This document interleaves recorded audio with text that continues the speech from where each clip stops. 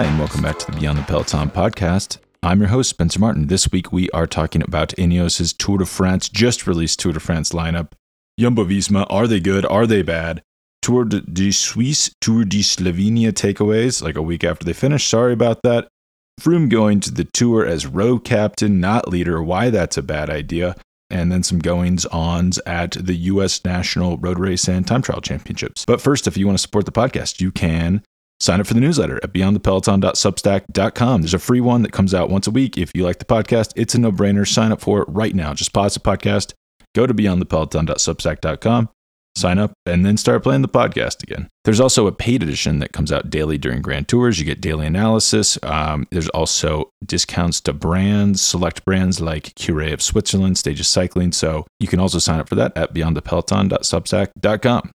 All right, well, back to the racing. First things first, Ineos just released their Tour lineup. It was actually a little bit different than I thought it would be. I assumed that Rowan Dennis would be in it, and he was. I think he was on their long list that they released back in February. Still not sure why they released that long list. Seems like that kind of put some unnecessary stress on them internally and externally, and put some weird narratives into the air. Like they said that Richard Carapaz, Geraint Thomas, and Tao Geoghegan Hart would be the three leaders, but then when they released this route announcement or this team announcement, they then specified that they would not say who their leaders are, but the team is Geraint Thomas, Richard Carapaz, Richie Porte, Tao Geoghegan Hart, Luke Rowe, Dylan Van Baarle, Jonathan Castroviejo, Mikel Kwiatkowski. First things first, this is a very strong team. This is the strongest team in the race. This is a very good squad, very good selection. Downside, they have four leaders. So Geraint Thomas, Richard Carapaz, Richie Porte, Tao Geoghegan Hart are all going to the race to try to win it, no matter what they say. They'll say, I don't want to win it. I'm here for the team. If it's Richie, I'm here for the team. They don't mean that. That's a lie. They're lying to us. Those four guys will want to win it, especially Richie Porte is getting up there in age. He got third last year at 35. He's 36 this year. And you might say, well, he got third, so he's got nothing left to prove. It's not really how a competitor's mind works. I guarantee you he's thinking, wow, I got third and I didn't even have that great of a race. I bet I could win one of these before I retire. Tao Geoghegan Hart won the Giro last year. He's not just thinking like, oh, that was a great win, but now I'm going to go back to being a domestique. It's not really how a competitor's mind works. So this is a little tricky. It's a very weird. Maybe there's not an answer. Maybe they're just doing the best with what they have. Kind of a tricky situation. So that's where they're doing it. And then one thing they did maybe to try to minimize drama was leave Rowan Dennis at home. I thought for sure he was going to be in the lineup. I was shocked that he wasn't in the lineup. But it kind of makes sense if you think about it. So he's, time trial ace. He can, in theory, sit on the front. He has ridden as a 3-week domestique once when Tao Geoghegan Hart won the Giro in 2020. But it's key to remember that for the first probably 2 weeks of that race, he was just stage hunting, which is a lot different than going in and just thinking like, well, we're going to sit on the front and work for leader for 3 weeks. So, I don't know what happened there, but then just after he was left off the team, he leaks a report that he's going to Jumbo-Visma in 2022. So things clearly are not good at that team. It probably would have gotten sticky if they would have brought him, because with the time trial in stage 5, I think he would have taken the yellow jersey. He would have taken the race lead. That's not ideal for two reasons.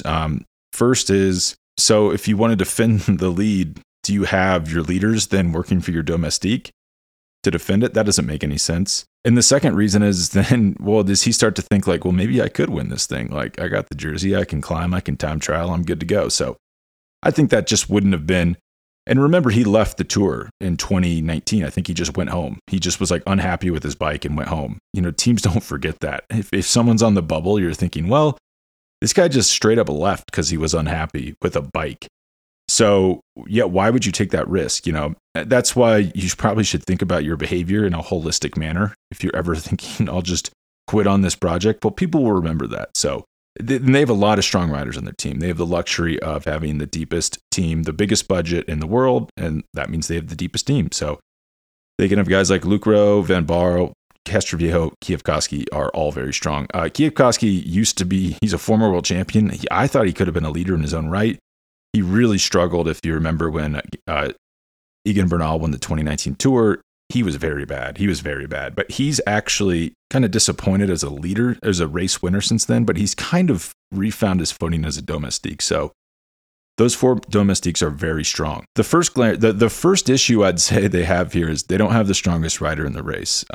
This is Tadej Pogačar, Primož Roglič, Tour de France. Anyone who tells you otherwise is not being truthful with themselves. I've seen a lot of talk. The cycling podcast was listing off all these reasons why Pogačar should be nervous after watching Richie Porte and Richard Carapaz win the Dauphiné, Criterium du Dauphiné and Tour of Switzerland. But yeah, he's not going to be nervous. Like, I hate to break it to you. The guy's the strongest climber in the world and one of the strongest time trialists in the world and can handle a bike and can descend. So yeah, I don't think he's nervous. Like, I haven't seen anything from Ineos this year individually that would make me nervous if I was him. So, and they kept it was all just kind of conjecture of like, well, it's kind of an interesting point. He's never had the yellow jersey in a road stage that wasn't the last day of the race. So in theory, you could say, well, he's not used to defending the race. But last year, he lost a ton of time on stage 7 and then just kind of had to methodically chip it back. And he never panicked. I mean, that should be a key right there that like, this guy's not going to get rattled. To just kind of, well, I lost a minute and a half, but I'm not going to panic. I'm not going to do anything stupid. I'm just going to chip it back. And then when it's still over a minute before the final stage, yeah, I'll take that back in the time trial anyway. So I think he's a cold-blooded killer. I don't know what they're talking about. It kind of seemed, it was a lot of conjecture of just like, well, he's going to be nervous having seen Richard Carapaz lose a ton of time in the last time trial at Tour of Switzerland. I don't think so.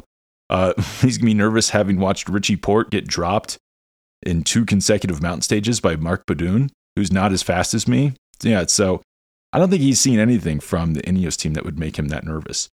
Except their collective team is very strong. But big issue here is they don't have the strongest rider in the race. And I hate to break it to people, the strongest rider at the Tour almost always wins. If we look back to the list of winners, Tadej Pogačar, Egan Bernal, Geraint Thomas, Chris Froome, Vincenzo Nibali, Chris Froome, Bradley Wiggins, Cadel Evans, Andy Schleck, Alberto Contador, Carlos Sastre, Alberto Contador. That's going back to 2007. Those were all the strongest riders in the race. Some people might say, well, Carlos Sastre in 2008, he wasn't even the leader on his own team and he won. He beat Cadel Evans, the pre-race favorite. That's not like totally being truthful because Carlos Sastre won Alpe d'Huez, the stage 17 summit finish on Alpe d'Huez, which was probably the hardest climb in that race. He won that stage by over 2 minutes. And then Cadel Evans finished 2 minutes and 15 seconds back. And you might say like, well, Evans got 1-2'd by Andy and Frank Schleck. But it's like, if Evans could, he just would have ridden fast. It's a climb. It's a steep climb. You don't totally have to be cagey. If Carlos Sastre's up the road, just jam it. Act like Pogačar and Roglič and just go fast uphill. That's the secret, guys. That's how Chris Froome won a bunch of tours. So, and then in the time trial, he couldn't pull Sastre back when he really should have been able to. So I would say by definition, Sastre was stronger than Evans in that race. So if we can just accept that the strongest rider usually wins the Tour, and I think all of those results would reflect that, they have a problem because they don't have the strongest rider.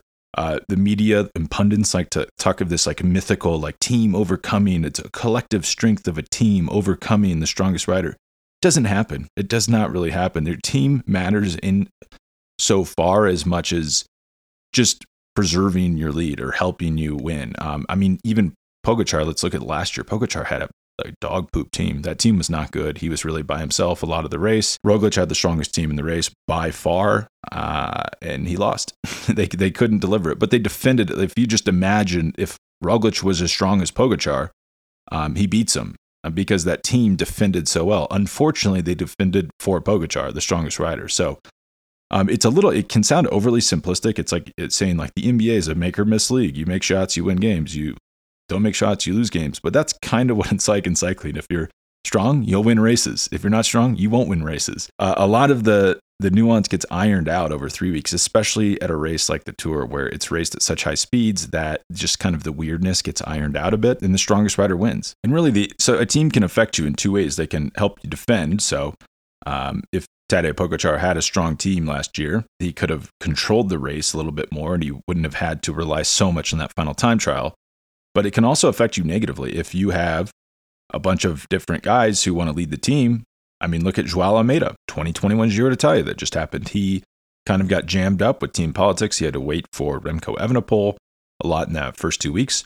And the time he lost doing that cost him the podium. So the team can affect you negatively. It can help you positively, but really just it can't help you exceed your own physical limitations. I could go to the Tour with this Ineos team. I'm not going to win. There's just, if you can't go uphill as fast as the others, you're not going to win, or faster in time trial, which you're by yourself, by the way.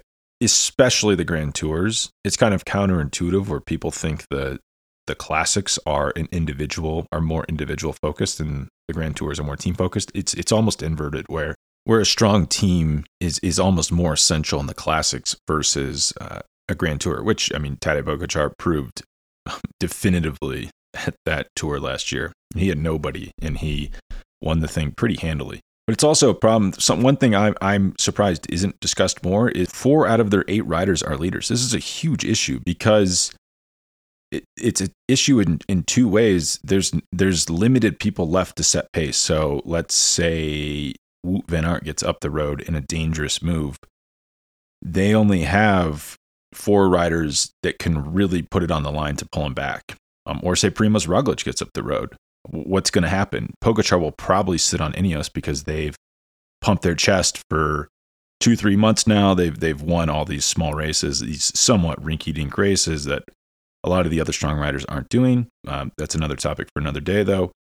So Pogačar's going to say, "Hey, you're the big strong guys. I'm going to sit on your wheel." And who's going to pull that back? Richie's not going to pull. Richard Carapaz isn't going to pull. Geraint Thomas isn't going to pull. Tegan Gegenhardt's not going to pull. That really limits you, especially later in a mountain stage where, Luke Rowe could be dropped. Dylan van Baarle could be dropped, and you're left with not many riders. And if you think of their Sky Train, the team's not called Sky anymore, but I call it the Sky Train. That's going to be harder to run too, because that relies on, everyone riding as hard as they can, purposely getting dropped before the top of the climb. They're not going to be able to execute that because a lot of these guys are going to hold back. They're not going to want to sit there and set pace for Geraint Thomas when they have doubts about Geraint Thomas's ability to climb better than them. And what's going to happen if they do drop Geraint Thomas? Who's going to go back for him? What are they going to do? And, it's a really messy situation. I'm surprised it's not talked about more. It really depletes their ability to work because the more leaders you have, the less domestiques you have, which makes your team, effectively weaker. And also, if you're saying, well, you guys are all leaders, what do they do? Who works for who late on a climb? I guess they're going to have to sit in wheels and just let the road decide. But as we saw at Tour of the Basque Country, that was a perfect example of how this is messy. When Brandon McNulty took the race lead, Tadej Pogačar stays back to help him. He gets dropped, and now Tadej Pogačar's dropped as well. So you can get caught in between 2 goals where if Pogačar just would have gone with Roglič at that race, he wins the overall. But he stayed with his teammate who then lacked the strength, and then he was dropped because he stayed with his teammate. That's exactly what could happen here, where we saw at the Dauphiné that Geraint Thomas just isn't as strong right now this year, really since 2018 at climbing. He's not as good at climbing anymore, but that's because he's old. He's 35 years old. I think the oldest winner of the Tour in the last 100 years, there's been no rider yet. I think the oldest winner in the last 100 years is Cadel Evans at 34 years old. So, and their team is, half of these leaders are old. Geraint Thomas is 35, Richie Porte's 36. They're not going to win it. They're too old. Teo Gegenhardt's just not good enough. He's won the Giro. That was kind of a funky Giro. It was a weak field, if we're being honest. And a lot of things fell in his favor. He's very strong. He's not a Tour de France winner. I would bet a lot of money that he will never win a Tour de France. I'd say that leaves them with Richard Carapaz. So that kind of takes us into a few belated Tour de Suisse notes so Carapaz wins the Tour of Switzerland. Great result, right? Right on the surface, that looks fantastic. And he did. So it was this 8-stage race. He looked great for 7 of the stages. I really thought if you just isolate those 7 stages, it's like, man, this guy could win. I even went and put a bet on him because the betting markets have Pogačar as the favorite. Roglič is the second favorite. I've spread my bets out between those two where I win if either of them win. But Geraint Thomas is third. I think that's a huge mistake. That's a huge inefficiency. He's not going to win the Tour. He shouldn't be the third favorite. He's certainly not the third most likely rider to win, in my opinion. But Carapaz is, and then Carapaz is fourth in the betting markets. And I got him at plus 1,000, which I thought was a pretty decent hedge because the way he looked for those seven of those stages, he looked very strong. Not as strong as Pogačar, but if things fell his way, he could win. If Pogačar has an accident, has a flat, he got a flat last year, he still won, but maybe that could break in a way where he wins. Let's talk about that eighth stage. It was, I guess, stage 7, but the penultimate stage, the time trial, it was a mountain time trial. Went up a mountain pass, like a 12K mountain pass, down a 12K mountain pass. Pretty simple. It should have suited him. He gets blown out by Rigoberto Urán. He loses 50 seconds to Urán on the climb, just on the climb. That's not good at all because these climbs in Switzerland, that's the type of climb you're doing at the Tour de France. He won, if you remember, he won the 2019 Giro d'Italia, but that's very different climbing than what he's going to face here at the Tour. The climbs are not as steep, but they're long, and they're really power climbs. A lot of these guys are just great. It's like how Bradley Wiggins won the Tour. He could just put out a high power output. There's no surging because the speed is already pretty high because the gradient's not that steep. It's actually not good for a rider like Richard Carapaz, which is exactly how he got blown out in this time trial because he just can't sit at the constant wattage that someone like Urán can. And this is significant because Urán's a strong rider. He's not as strong as the guys Carapaz is going to face at the Tour. This should be super concerning. I'm sure this shook Dave Brailsford, the team boss at Ineos, quite a bit because if he loses 54 seconds in a 23-kilometer mountain time trial, imagine what he's going to lose in 58 kilometers of time trialing, which is how much is in this upcoming Tour, and flat time trialing against really, really elite time trialists like Pogačar and Roglic, or even Richie Porte, who's a very good time trialist. So that's super concerning. That's the only thing that really gives me pause. Everything else about Carapaz, I love. Most importantly, he's a killer. I say that like as a compliment. If you watch, there's a Netflix documentary about his former team Movistar, and there's no doubt, there's never any doubt in his mind that he should be leading a race. He never says like the canned response of like, oh, I'm just here to work for my team. He's just like, I'm here to work for myself. I'm trying to win this race. I don't care about anything else, which could complicate the Ineos picture if you have Richard Carapaz, who's never said, if you go back through his comments from the past few months, he's never even indicated that he's willing to work for another rider. When he asked if he was working for Geraint Thomas, he said, I'm excited to work for myself. And that's what I love about him. He does not, I think a lot of these Ineos riders, maybe because they speak English, I know too much about them. I find them kind of strange where it's like, Geraint Thomas and Richie Porte cannot just say enough how excited they are to work for another person or each other. It's kind of weird. It strikes me as weird and disingenuous. It makes me not trust them because I can tell they're lying about that. So then it makes me wonder, well, what else are they lying about? I find it very odd. But Carapaz, he's just so straightforward. He's like, no, I'm strong. I think I can win, and I'm racing for myself. And he's a killer on the bike. has very good racecraft, can read a race incredibly well. And I think he's the team's best option for the overall. Richie Porte looked pretty good at Criterium du Dauphiné, but as I pointed out, he's getting blown out of the water on those climbs by Marc Padon.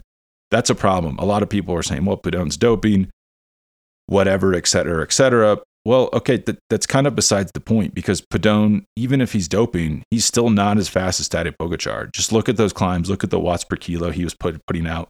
It was not as high as the watts per kilo Pogačar was putting out at the 2020 Tour. So yeah, that's a problem. I mean, if Thomas and Porte can't climb fast enough or time trial fast enough, yeah, that's an issue.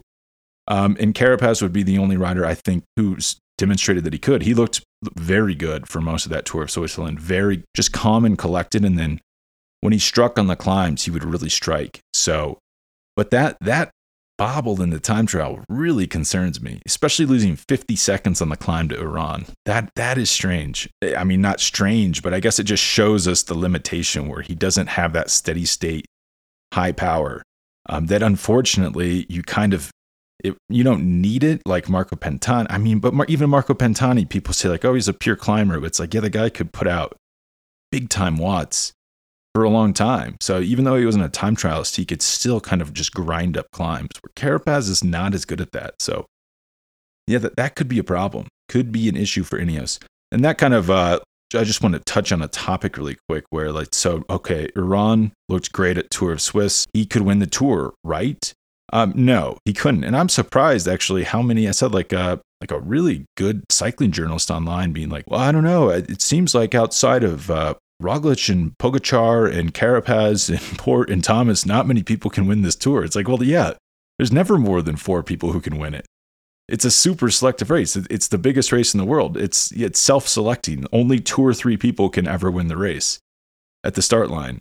You're picking from a small pool. This is not some rinky-dink race where a rider is going to come out of nowhere to win it. So you might be like tempted to be like, well, Uran's going to win. Bookman could win. I was thinking about this the other day. It's not common that first time, it's not common that riders who have never won Grand Tours win Grand Tours.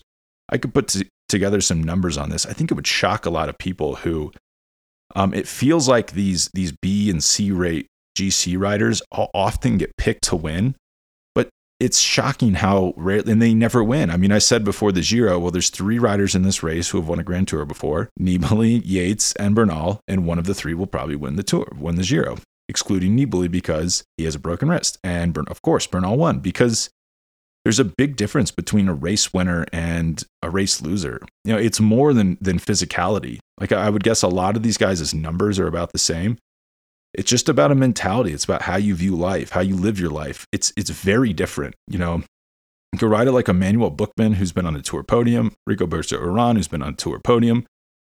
I guarantee you they just view life differently than Egan Bernal, Tadej Pogačar, Geraint Thomas, Chris Froome, Vincenzo Nibali. I mean, these guys are absolute killers. You know, there's a huge delineation in life view there, and racing strategy, and how that feeds into your racing.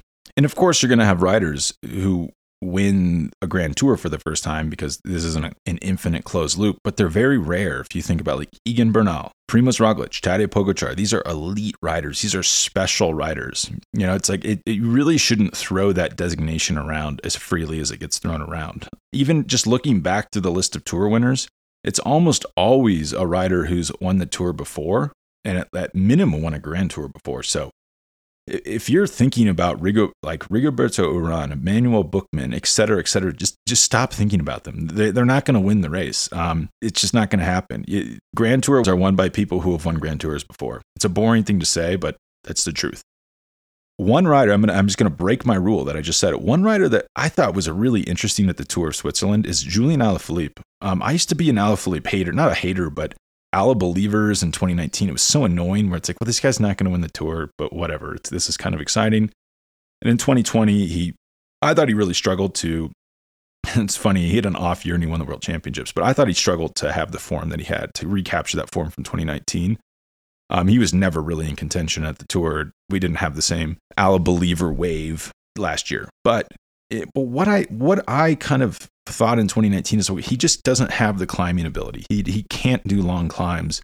You know, he had a pretty good TT in that race, but so like when this gets to the high Alps, he's going to get dropped, and that's exactly what happened. He almost looked out because the hardest part of the hardest stage got cut due to weather, and then one of the hardest stages, stage 20, got really shortened. So things could have dropped where he won that race, which would have been kind of controversial and wild, where if a French rider was about to win the Tour for the first time since like 1987, and then the French organizers just like suddenly cut off all the hardest climbs, that would have been weird. But at Swiss, he looked pretty good on the climbs, and I think he would have gotten third overall at this race, but he left to attend the birth of his child. I can support that. That's a special moment. But so he would have gotten third at this race, which is a big deal. That's a really big deal. I was surprised that wasn't talked about more. But I thought the biggest thing I noticed is just how good he looked on that time trial on the climb. He gets fifth in the opening time trial,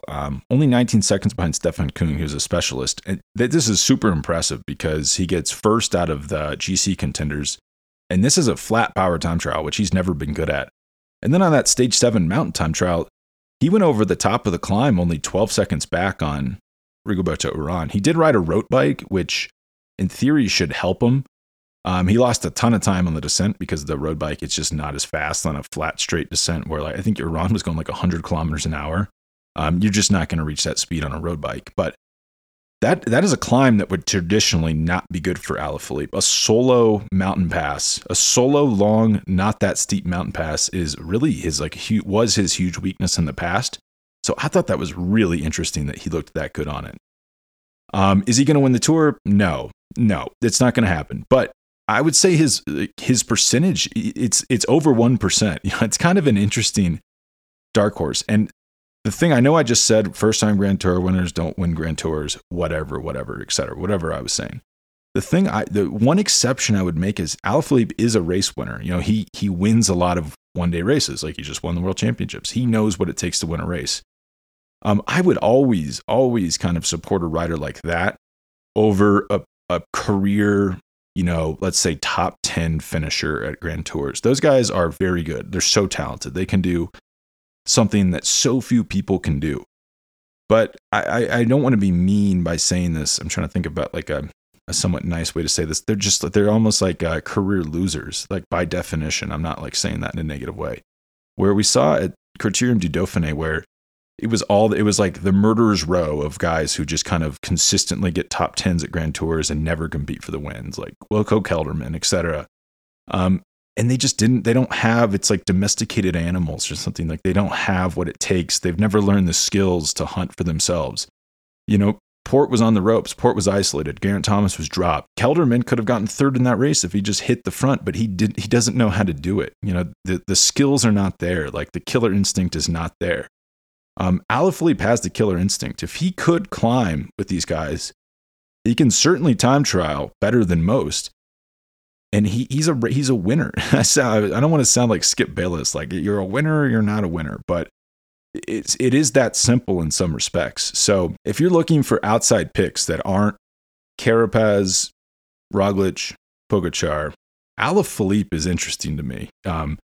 He's climbing incredibly well. He's going to have new dad strength. I think I would always pick someone like that over just these guys. They make careers just getting like top 10s at GCs, which is like, it's a very good career. They get paid very good money. But they're just never going to win. It doesn't happen. It almost never happens. Last note from Tour Switzerland. I know I barely talked about Tour Switzerland, but I did think that Stage 7 mountain time trial was awesome. ASO should really pay attention to that. It wasn't just, a lot of times when they do mountain time trials, they're just like, yeah, we'll finish up a climb, or we'll just do it up a mountain. But I thought it was actually dynamic to have it go up a mountain pass and then down a mountain pass. It made it, well, maybe I should ride a road bike. Well, maybe I should ride it. I'll ride a time trial bike because I can descend faster. I think it added some like a gamesmanship there. And it was just really cool and dynamic. And who would have guessed that Iran would almost overtake Carapaz to win the race? I mean, that wouldn't have happened on a flat time trial. Carapaz could have just found a wattage and held him off easily. But that was a really dynamic time trial. Definitely something that should probably be repeated. I know I've been talking a lot about Tadej Pogačar being the hands-down favorite. I still believe that. He did race Tour of Slovenia, which I thought was kind of strange because there are like high mountains in Slovenia. It's not as high. Your elevation, you're just never quite as high as like Italy or Switzerland. And if you remember the combo with Marco Pennanti from a few weeks ago, he did say like the main thing is to stay as high as possible, as close as possible to a big race. So Pogačar definitely broke that theory and was hanging out close to sea level for most of the race in Slovenia. The course, there are big mountain passes in Slovenia. They did not go up any of them. So it was kind of it's definitely a poor course. It's a hard course. It's good racing, but it's not what you do to prepare for a Tour de France if you're trying to win the overall. I thought that the decision was kind of strange. I know he wants to race his home race and win there, and that probably meant a lot to him, but I would have pushed back on that if I was team management. I thought this is kind of like the worst possible thing he could have done, and the competition was not high. I think Diego Ulissi got second, who's his teammate. So there was no battle in the GC, and so we can assume he was not being pushed as much as, let's say, Primož Roglic is in the high French Alps right now, getting probably perfect altitude training in, and then Rich Carapaz was at Switzerland getting pushed for that overall win by some of the best riders in the world. So definitely not the best preparation there. One thing I did notice, though, I think it was stage 2, where it was not a long climb. It was like 25 kilometers from the finish. He dropped everyone on the climb, went over with like a 49-second gap, didn't even attack, just rode him off their wheel. And by the finish, he had a minute and a half. That means he descended and rode the flat to the finish much faster than a group behind. So he's definitely in good fitness. If the cycling podcast is saying that he should be crapping his pants looking at Carapaz and Port, I think Port and Carapaz, I think it's the reverse. They should have watched that stage and been like, oh my God, this guy's flying right now. Jumbo, let's talk about them for a second. Primož Roglič, I think he skipped all the Tour de France preparation races. If you remember, he looked great at the Critérium du Dauphiné last year, but then crashed on the second to last stage. And I think he never quite recovered from that. Probably contributed somewhat to his late race struggles at the Tour. So we just thought, well, why would I risk that? It kind of seems silly. I can just go to altitude and do actually better training for the Tour than I could at the Dauphiné. And if you remember that Bonatti interview, he mentioned that a lot of these preparation races, you're not doing enough climbing meters, or not like vertical climbing meters, as you could get in a training camp that would actually better prepare you for a Grand Tour. So that makes a lot of sense, that decision, just to kind of skip it and go to altitude and train. But one big problem here is his team stinks. Jumbo-Visma was the strongest team in the world last year. They really took control of the Tour from day one.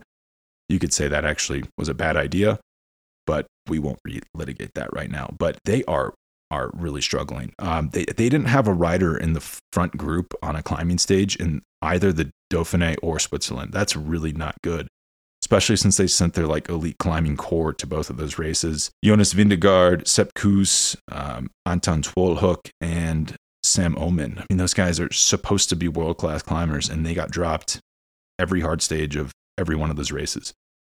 Kuss probably looked the best out of all of them. He was riding pretty aggressively at the Dauphiné. He just got dropped every time, though. I mean, someone did point out that, won't he be strong enough to work for the team? He probably will, and he'll probably be able to help Roglič late on climbs. They're just not going to be setting pace and trying to burn off the competition like they were in 2020, which in theory and oddly could actually help them, because it will make the race more open. Which could help Roglič. I think they actually rode against his interest in 2020 by keeping it so conservative that it just helped Pogačar. Because if you don't have the strongest rider, you want the race to be as crazy as possible. It's like, yeah, the Sky Train is great if you're the strongest rider in the race. If you're not, you're just helping a rider that's stronger than you. Wild card is Wout van Aert. He looked fantastic earlier this year. Great, good enough that I thought he could have an outside shot at winning the Tour, which I guess if he's healthy, he still could, but he got appendicitis and had surgery. He couldn't race, so we don't really know what's going on. I wouldn't write him off just because of that, though. He could be. I saw he's also in the French Alps with Roglič, getting some great training rides in. So I wouldn't totally write him off, and maybe add him in with the Alaphilippe as a rider who could be like a wild card if things really got weird. Could win the Tour. I know I said things don't get weird at the Tour, but I also said the strongest rider usually wins, and Wout van Aert could actually be the strongest rider at this Tour. I know people might question my sanity after hearing that, but he's a literal world-class time trial. He's got second in the World Championships, and when he's fit, he can climb with the best in the world. So he definitely, it's not insane to think he could win the race. Okay, so one of the last topics, Israel Startup Nation announced that Chris Froome is going to be their road captain for the Tour de France. I wrote a post about this on the newsletter. They kind of will go into it more in depth, but this is a bad idea. In short, bad idea. It sounds good at first because you're thinking, well, this is great because now he doesn't have to perform. There's no pressure to perform. He's at the race. He's with the team. Yay. He's helping other people.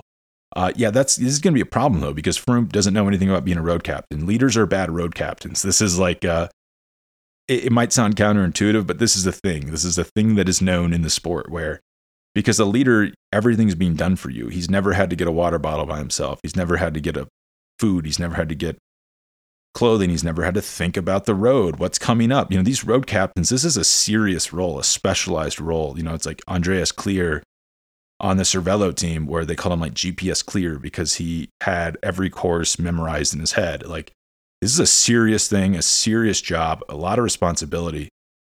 And you're actually, the better you have been, the more races you have won, the less qualified you are to do this. So, this is going to be probably careening towards a disaster because, especially as a road captain, you have to be strong. You have to get to the front. You have to take your leader to the front. You have to sit on the front. Froome's been so bad he hasn't been able to even get to the front of races this year. So definitely not good. Mike Woods is going to be their leader. I love Mike Woods. I think he's a great rider. I think he's done really well for going over to Europe so late in his career. He is not a team leader. Some might say, well, he got 7th at the 2017 Vuelta a España, but time trialing has like really gotten fast since then, and he's not gotten faster. So he's going to lose loads of time in the time trialing. And his 2 weak spots are time trialing and descending. We saw at Romandy that he could not win the race because of time trialing. And then at Switzerland, he could not time trial or descend, and he lost the race because of that. He lost like over 2 minutes in the time trial, in a mountain time trial that should have suited him. If he doesn't lose that time, he could have won the race overall. So he's really, really just a poor descender in time trials. Unfortunately for him, there's 8 stages that finish on the descent. There's 58 kilometers of time trialing. There's only 2 uphill finishes. Those are probably going to get won by Mathieu van der Poel, let's be honest. And I believe there's only 2 summit finishes. So there's not many stages that actually suit him. So what's going to happen here is, I hate to sound negative, but this is absolutely what's going to happen, is Woods is going to fall out of contention. The team's going to have to switch to stage hunting, which is what happened at the Giro. It worked out pretty well for them at the Giro, but the difference here is going to be every time Froome is struggling, there's going to be a TV camera on him. He's going to have to, like, the story of the race is going to be like, wow, Froome's really bad, and Froome can't help his team. Instead of this feel-good story of like, wow, look at Chris Froome working for his teammates, he's not going to be able to physically perform the work. And then when they have to switch to stage hunting, he's not going to be able to get in breaks to try to win stages.